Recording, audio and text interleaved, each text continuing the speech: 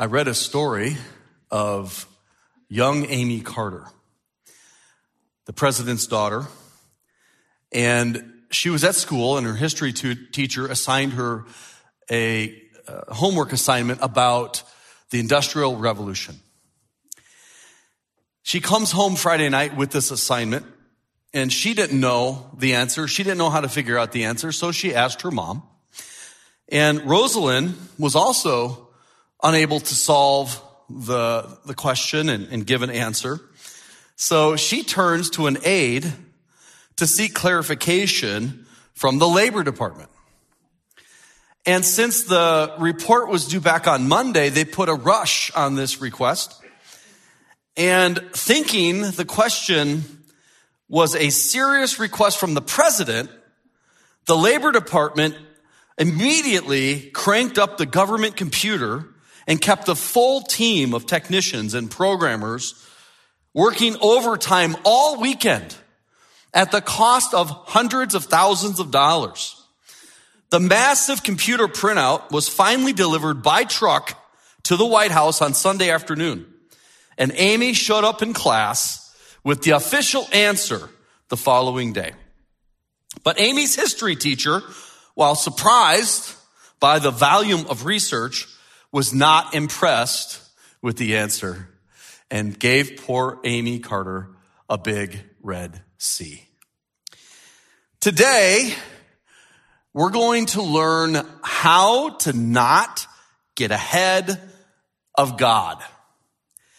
We need to be on His time and on His pace because He has a plan.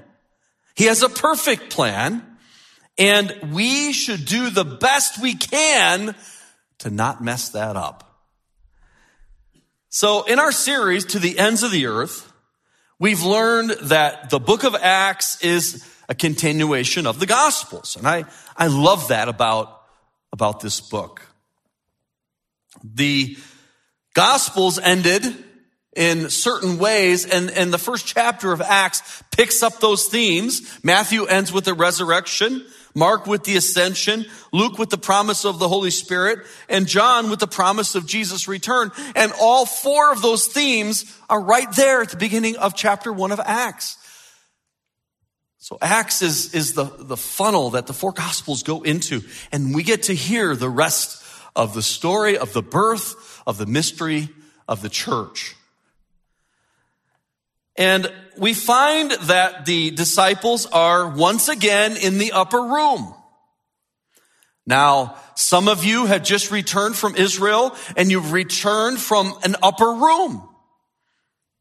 Now, we know for sure it is not the upper room.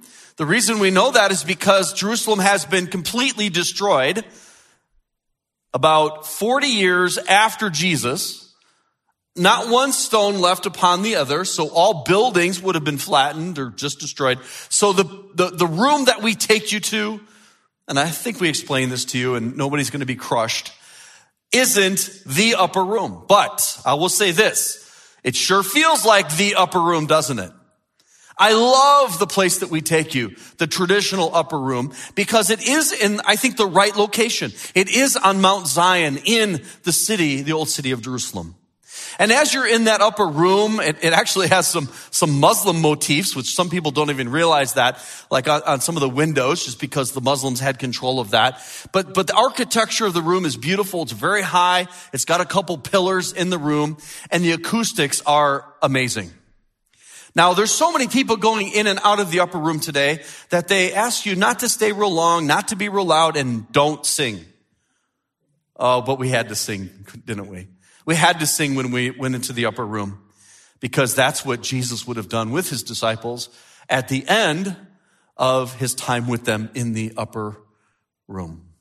But here they are back in the upper room, and we keep finding them in this place. This was kind of like a ground zero for the early church. This is where the church was born, in this upper room.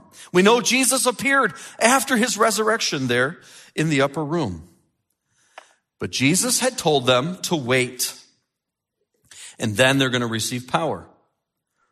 Now, the room was filled with many people, and all of the people had a different story and a different background and a different experience. But yet they all had a single focus, a unity that was absolutely beautiful. As a matter of fact, Acts 1:14 says, these all continued with one accord in prayer and supplication. You can just sense the unity that was there in that room with all these different people, with all these different backgrounds, but they were all one. They all had one focus. There weren't divided interests. There weren't schisms in this room. There was just unity. And it's a beautiful thing when a church is unified. And I've had the pleasure of pastoring a church with remarkable unity. It's been a hallmark of this church. I hope it always is. I hope it is for the next pastor. That it is a place that you don't have to worry about fights and battles and schisms, because we're all walking together with the Lord and we're all doing the same thing. And so there's just this unity.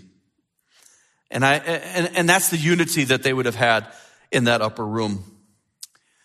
The last time we talked about this, we compared the unity to the two massive cables that hold up the great Golden Gate Bridge in San Francisco. How many of you have been to the Golden Gate Bridge? And it's just a magnificent bridge. Of course, it's the entrance during the gold rush into the land of so-called promise. Very few people, though, ever benefited from the gold rush other than saloons and other places. But the bridge is remarkable. And that whole span is held up by those two huge cables. But do you know that those two huge cables are nothing more than little steel cables, all wound in a certain way, in a certain order? When you have all of these people that are contributing together in unity, you can do great things. You can span massive problems. You can showcase God with unity. And together, these unified followers of Jesus could accomplish incredible feats, literally turning the world upside down. But there was one problem, as there always is, one problem. There was one problem with all this enthusiasm. There is a temptation to get ahead of God.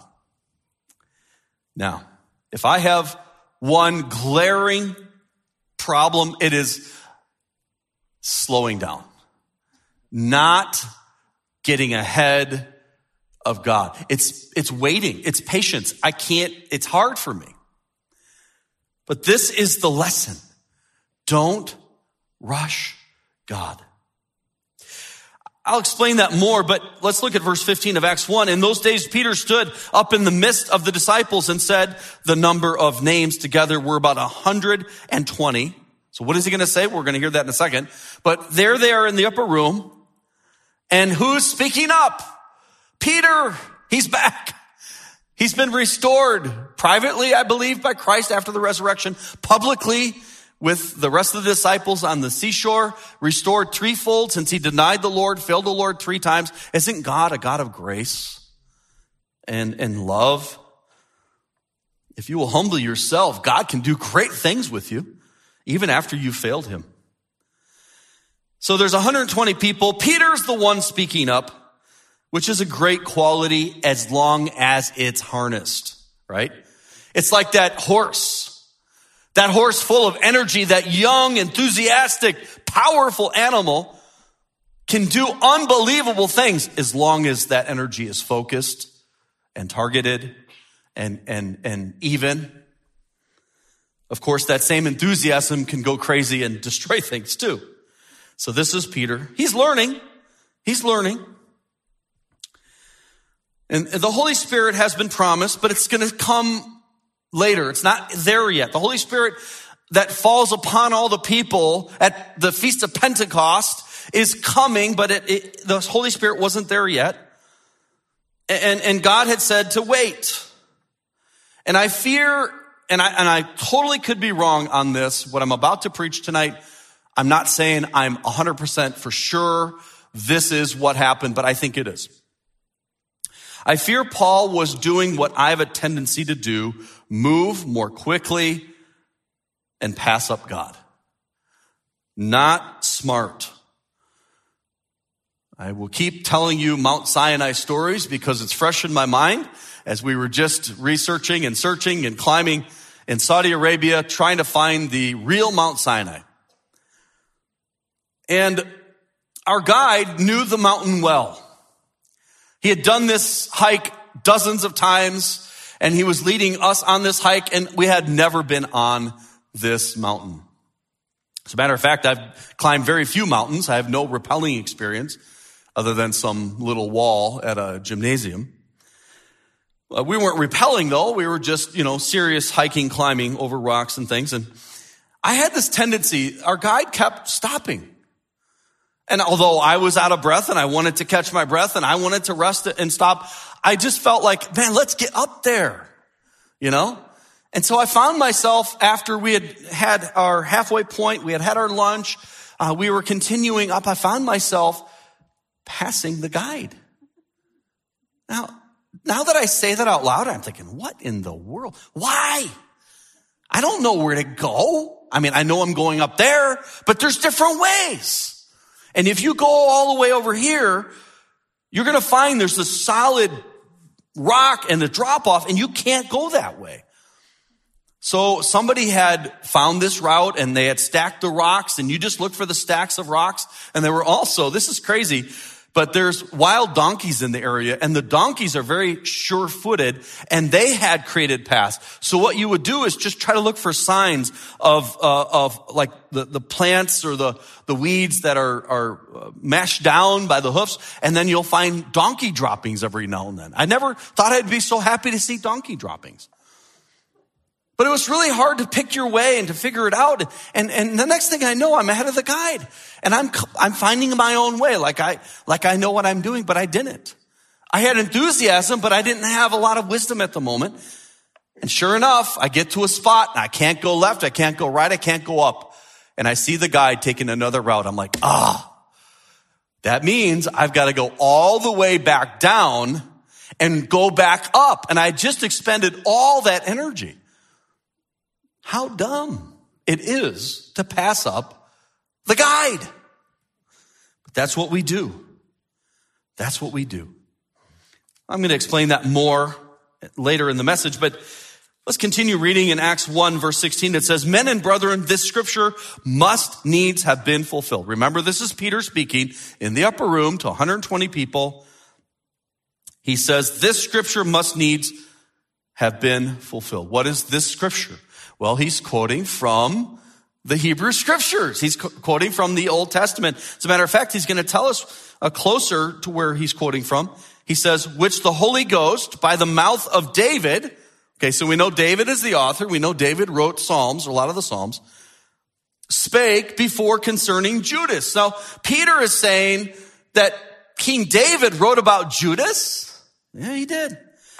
Which was guide to them that took Jesus. So Peter is referring to Judas, the traitor who had killed himself. And he's bringing up Judas for a reason, and he's bringing up these prophecies for a reason.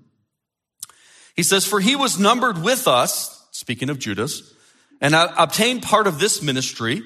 Now this man, Judas, purchased a field with the reward of iniquity. What was the reward of iniquity? 30 pieces of silver. That was predicted too, wasn't it?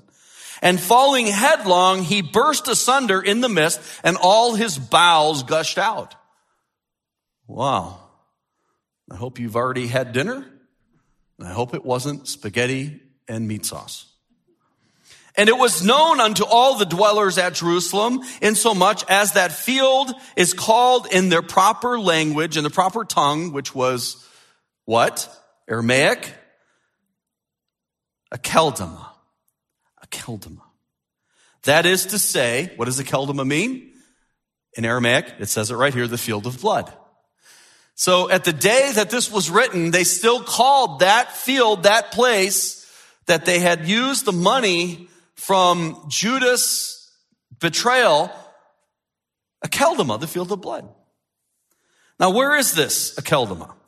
Well, there's a tradition, and they don't know exactly for sure where it is, but there's a tradition that it's near where the Valley of Hinnom, which is the valley, if you were to go out of the upper room and just go straight down south, the mountain of Zion, you would come to the Hinnom Valley, and then and where it met the Kidron Valley, which is the valley that separates the city of Jerusalem from the Mount of Olives. So you find the place where those two meet, and they believe that was a Keldama, the field of blood. That's at least the tradition of it, which is just southeast of the Temple Mount in Jerusalem. The field of blood was called that because it was purchased with blood money, right? It was the money that eventually led to the arrest and positive identification and trial and death of Jesus. This is blood money. The field of blood. Now hold on a second. If you know your Bible, you'll realize that there's a possible discrepancy here, right? With the way Judas died. Here, Peter is saying in Acts that Judas fell headlong and his midsection burst and all his guts, his bowels gushed out. But remember, Matthew tells us something different. Matthew in 27:5 says that Judas cast down the pieces of silver in the temple. So he was feeling remorse and guilt for doing what he did. So he brought the money back, and they didn't want the money back. So he threw down the money and departed and went and hanged himself. So we have two discrepancies here. One is the way Judas died, and the other is what was done with his money. Acts seems to tell us that he went and bought a field with the money called the field of blood, the potter's field, the place that people that didn't have a burial plot would be buried. Matthew says that he threw down the pieces of silver in the temple and he hanged himself. So what is it? How did he die and what did he do with that money? I'll tell you something. There's one solution that answers both Matthew's account and Acts' account, and it's this. And this is sometimes when you come to some confusion in the Bible, all you need to do is study a little bit, pray, Lord, help me understand this. And then what you're going to find is all of a sudden the answer is amazing. Okay. So what you're going to find is that the two different so-called discrepancies are just more information from one than the other gave. It's not a contradiction. It's a complementary piece of information. So how can these two work? Well, Judas came and brought the money and threw it down. That money was not allowed to be used in the temple treasury because it had been gained by illegitimate means. It is funny because the priests were the ones that gave him the money to commit you're not supposed to betray a friend, right? That's against God. That's against the law. But he did. And so they wouldn't take the money back because they have principles, but they gave him the money, right? So what happened? Well, since it was his money, he was the benefactor that they used the money to purchase the field. They called the field of blood because it was blood money. So although Judas didn't actually take the money and buy the field, it was his money. They couldn't take it into the temple treasury. So therefore they attributed the field to Judas. Now, what about the hanging and the falling and splitting open? Well, what if he hung himself, which he did. The Bible says he did. And whatever he used, perhaps his cinch or his belt, as he was hanging, maybe he was about expired, and it broke or untied, and he fell and hit the stones and split open. So all of a sudden, what some people would say is a contradiction is actually more information. And the more that you study and the more that you ask the Lord to help you understand things, you get enlightened. You don't have to ever fear. Is this true? Did this really happen? Now, let me go back to something it said in Acts 1:16. Peter was saying that these things must need to be fulfilled, and we'll get into that in a second. But he said, which the Holy Ghost by the mouth of David spoke. Do you know Scripture is men writing down what God was moving them along to say? The Holy Spirit, it's like, think of a sailboat and the wind moves that boat along, and that boat moves by the strength of that wind and the direction of that wind. And that's how God does it. Now what's amazing about Scripture is this, and I really want you to get this. I really want you to appreciate what you have here in this incredible book. This is God breathed. You still maintain the sense of the writer, the style of the writer, but it's still God. It's what God says. Now, there are going to be times when you don't like what God says, But that's not his problem. That's our problem, right? This is God breathed. God, the Holy Ghost, moved them along on what to write and what to say. And it's so awesome. It was funny in Israel, we were sitting with the guides. I was getting to know them a little bit. We had a couple new guides, and I was at the airport waiting for the flights to come in. And the guide was starting to tell me a story about someone on his tour, an older lady on his tour from, she was from America by herself. She died on the tour. And so, they hadn't purchased any trip insurance and no one knew what to do. So the guide is trying to solve this for the family. So the guide finds the number of the daughter in the United States and calls the daughter. And, I'm really sorry to tell you this, but your mom died. And, it's obviously a shock, but the daughter was actually like, hey, I miss my mom, but what a place to go, in Israel. The guy's like, okay, whatever. So like, what do you want me to do? And he promised, he was telling me the truth. He said, the daughter said, well, she had a round trip ticket. Oh, well, you can't obviously strap her into a seat, get her home, put some sunglasses on her. I don't know. Wow. Isn't that funny? Oh, the things that happen in Israel. But the thing with Scripture is it tells you the truth. It tells you things that are accurate. And here we find out that, yes, he did die by hanging, but we now know a little bit more because of Peter's being moved along in the book of Acts. So that's kind of neat. Now, when talking about Judas, Peter mentions fulfilled Scripture. So he's basically saying that David, in a song, predicted Judas' betrayal and the fact that they would have to replace him. Isn't that amazing? You're reading through the Bible. We probably wouldn't even pick that up. But after the fact, sometimes we can look back and say, oh yeah, Jesus' words on the cross. My God, why hast thou forsaken me? You can find that in the Psalms. It was predictive, but it was kind of hidden in the Psalms. So the more you know, the more you research, the more you study, the more amazed that you're going to be about the Bible. So what was he quoting? Well, Peter tells us he's referring to David in the Psalms, and we can find those two things. One is, he says in Acts 1:20, let's continue to read what Peter said, for it is written in the book of Psalms. And this is his quote, let his habitation be desolate and let no man dwell therein, and his bishopric, which is basically a bishop or a spiritual office, a spiritual position, let another take. So he's quoting actually from two Psalms. One is Psalm 69 verse 25, let their habitation be desolate and let none dwell in their tents. And then in Psalm 109 verse 8, let his days be few and let another take his office. So we have here the fulfillment of both of these things in Judas, in his treachery, in his awful death. Scripture is amazing. It's God-breathed.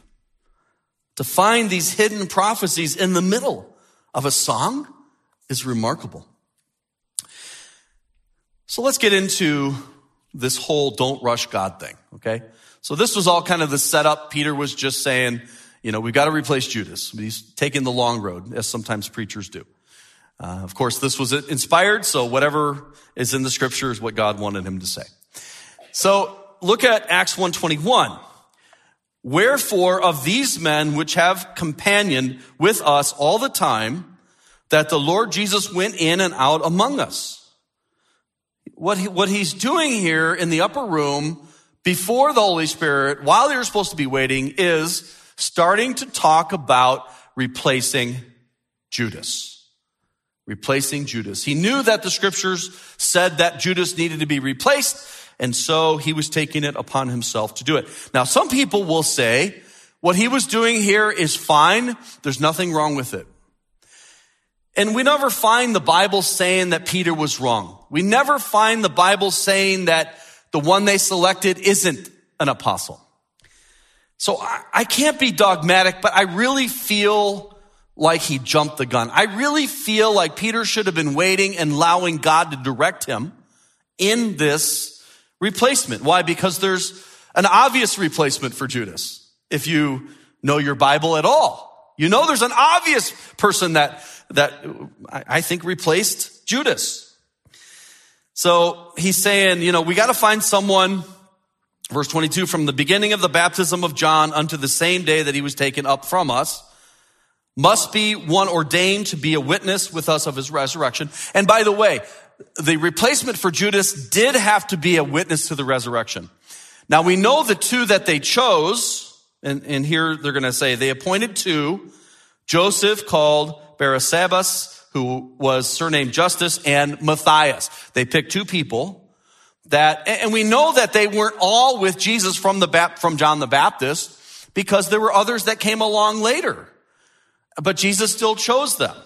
So I believe that was probably an arbitrary qualification for, I think the person needed to know Jesus and needed to be a witness of the resurrection or have seen the resurrected Jesus with his own eyes. So anyways, they come up with these two candidates, Joseph and Matthias. Now, there's a saying in downhill skiing, and that saying is this: don't get ahead of your skis. How many of you have skied either cross country or downhill? You kind of know what I'm talking about, don't you? You kind of know what I'm talking about. It's easy to get ahead of your skis, which is really bad because that means your skis are behind you and you're probably going down on your face or tumbling or rolling and skis flying every which way. And I love skiing, but I am the most careful skier you've ever seen. While my buddy, Pastor Paul Julian, was flying off jumps, I was going about 5 miles an hour over the jump. I don't think I ever got any air under my ski on purpose. Don't get ahead of your skis. I take that literally. And I really think that Jesus had clearly said, wait. Go and wait for the Spirit. Acts 1:4, being assembled together with them, commanded them that they should not depart from Jerusalem, but wait for the promise of the Father, which saith he, ye have heard of me. Who was the promise of the Father? What were they waiting for? The Holy Spirit. And it hadn't come yet. He hadn't come yet. And sure, they were going stir crazy. It'd be like getting a COVID diagnosis while you're in Jerusalem. Now you have to spend the next 5 days in your hotel room with your spouse. Can you imagine something so crazy? You're laughing because that just happened with one of our families. And they gave testimony recently, and the husband was saying, yeah, we had a lot to do. We watched Gunsmoke and Touched by an Angel. It's funny what American television is on in Jerusalem. It's really interesting. So, yeah, you're going to go stir crazy. You want to do something. You don't want to just wait. Nobody wants to just wait. But the Bible says sometimes, I'm not talking about a lot, but I'm saying sometimes you need to wait. Where does it say that? Psalm 27, verse 14. Wait on the Lord. Wait on the Lord. That's so hard to do. One of our favorite passages is Isaiah 40, verse 31. But they that wait on the Lord shall renew their strength. They shall mount up with wings as eagles. They shall run and not be weary, and they shall walk and not faint. Wait. But it's hard. It's so hard to wait on the Lord. Don't rush God, folks. Don't rush God. And maybe I'm wrong. And maybe he wasn't rushing God. Maybe this was okay. Maybe Matthias is the 12th apostle. I'm not positive. I think I'm right on this, but I'm not positive. But I know for sure, don't rush God. Don't rush. I know that's a fact. I know that's a truth. Wait on the Lord. Whatever that is. Make sure he's clear. And if you're saying, well, I'm not positive, Lord, what do you want me to do? This or that? And you're just not getting an answer. Don't rush it. Just pray, Lord, I'm going to wait until you make it very clear. Like, duh. Okay. That's what you need to do. Just, why not wait? Why not wait? Verse 24 of Acts 1 says, and they prayed. Now let me stop there and say, good job. That's exactly what you should do. Pray. Pray. They stopped and they prayed. Now, maybe the prayer should have been before they selected two people to choose between the two to be the next apostle, the 12th apostle to replace Judas. But here they prayed, and we have to commend that. We have to, who am I to be critical of anybody, right? But we want to learn from people's mistakes, and I think this was a mistake. But here they prayed, and that's a good thing. They said, thou, Lord, which knowest the hearts of all men, show whether of these two thou hast chosen. So they basically picked two people, and I'm sure they were great people. They were probably totally qualified. But were they called of God, or were they chosen of men? And I know there's a fine balance there, but they had heard from God. And I think they could have waited and made sure. So they make this prayer, and the prayer is good. Prayer should be as normal as breathing. Prayer should play an important role in our lives. We should pray when we wake up. We should pray before we eat. We should pray before we sleep. We should pray silent prayers all day long. That's one of the things I loved about having Mike Pompeo here, the former Secretary of State. In his book, he wrote, the book Never Give an Inch, he wrote about demanding the release of 3 Americans from North Korea. He demanded it to Kim Jong-un, and he went to his plane and waited. That must have been a hard time to wait. And as he waited on the plane, he wrote in the book, he said a quick prayer under his breath. God, he says, hears even the quietest prayers. Prayer needs to be an important part of our life, a hallmark of our life, just like we breathe. And it's true. Prayer played an important role. And you study the book of Acts, you look at almost every chapter, you're going to find prayer from the stoning of Stephen.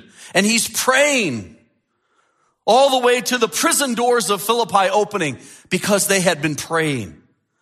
Everywhere you look in Acts, you find prayer. Amazing things happen when God's people pray. One person said prayer is both the thermometer and the thermostat of the local church. For the spiritual temperature either goes up or down depending on how God's people pray. John Bunyan, the one who wrote Pilgrim's Progress, said, prayer is a shield to the soul, a sacrifice to God, and a scourge to Satan. So I wonder if Peter should have prayed before they selected 2, not afterwards. But either way, they prayed, and that was good. So Acts 1:26, what happened? Well, they gave forth their lots. Now, you say, wait a second. Why would they choose by lot?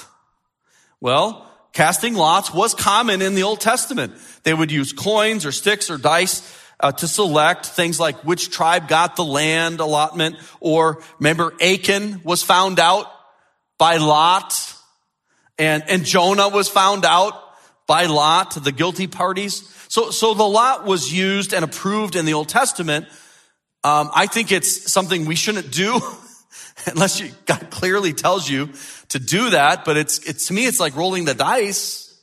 But either way, I don't think that I wouldn't fault them for that, but just how they did it. And then Matthias was chosen of the 2 by the lot. And again, I think he was a good man. I'm sure he was. And he had been with the disciples at least some of the time or a lot of the time. He had seen the resurrected Jesus with his own eyes. But we don't find anything else about Matthias in the Bible. Now, some critics of my position would say, well, you don't really hear a lot about many of the other disciples after this. And that's true, but we literally don't hear anything else about Matthias other than right here. So, why does it matter? You say, Pastor Scudder, did you just preach a whole message about something that doesn't matter? Maybe. No, I think it does matter. Here's why. You can look this up later. Matthew 19, Jesus tells the disciples that in the future, they're going to be sitting on 12 thrones. judging the 12 tribes of Israel with him. Well, if there's 12 thrones, and we know Judas isn't on one of the thrones, somebody is. Who? Well, I would submit to you, my feeling is the Apostle Paul. Makes sense to me. I could be wrong.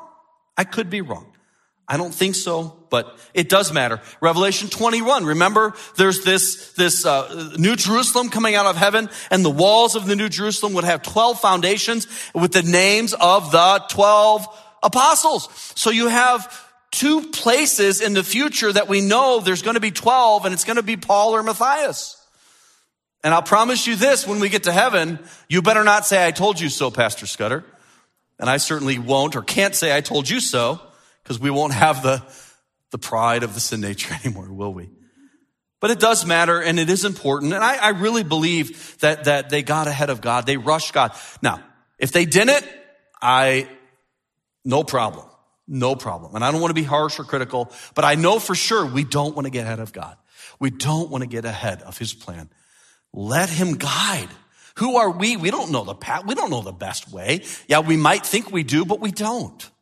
So just take your time and be patient. So why do I think the 12th apostle is Paul? Well, I think Jesus personally appointed one person to take the place of Judas Iscariot. I find that in Galatians 1:1. Paul, an apostle, not of men, neither by man, but by Jesus Christ. Who selected Paul? Jesus did. Okay? On the road to Damascus, he saw the light. He recognized his need. He realized Jesus wasn't a fraud. He wasn't the one he was supposed to be stopping or persecuting the followers of Jesus. He realized Jesus is the Son of God. And he realized that, and he was saved. And then he was selected by Jesus to be an apostle. Paul had seen the risen Lord. You say, well, it wasn't like the rest. Yeah, but Jesus doesn't always work in the ways that we would work and in the ways that we would do. This was incredible. Paul had seen with his eyes the resurrected Lord. As a matter of fact, remember in 1 Corinthians 15, when he was talking about the gospel, he said that he was one born out of due time. Like it didn't really make sense that he was one of the apostles, and he said right there in that passage that he was the least of the apostles, but he was one of the apostles. And there's 12. The word apostle means one who is called, one who is appointed. And you know what's you'll find interesting? If you read almost every beginning of everything that Paul wrote under the inspiration of God in Romans and 1st and 2nd Corinthians and Galatians, Ephesians, Colossians, 1st and 2nd Timothy, and Titus, all in the first sentence, in the first verse, open with Paul saying he was called of God to be an apostle. So I think that kind of settles it. But again, I'm not being dogmatic about Paul being the 12th apostle. It could be Matthias, truly could. But I am dogmatic about this. Don't rush God. Wait, be patient, let him guide. He knows the way, he knows the path. Settle down. I'm talking to myself. If I've ever preached a message to myself, this is it. You don't have to say amen. You don't. And I'm being serious. This is a real issue. So be patient, wait on the Lord, and he can do great. He'll guide you in the right way, in the fastest way, in the best way, and we'll kick ourselves when we get ahead of him. We really will. Isn't it sad, though, to see what Judas did and how he had been pretending, but he had never put his faith in Jesus? Do you know Jesus? Have you put your trust in him? Have you said, I'm a sinner and I can't save myself, but I believe that Jesus is the Christ, the Messiah, the promised one, God in the flesh, and I believe that Jesus paid for my sins on the cross and rose again? If you'll do that, the Bible says that it would be saved. And you won't ever have to worry about that anymore. You don't ever have to worry about hell anymore once you have put your faith in Jesus, the Son of God who died and rose again. And don't ever get tired of telling that message. You don't have to wait on the Lord to tell that message. You know that's what he wants you to do. It's been clear in the scripture. So let's share that message with a hurting and dying world.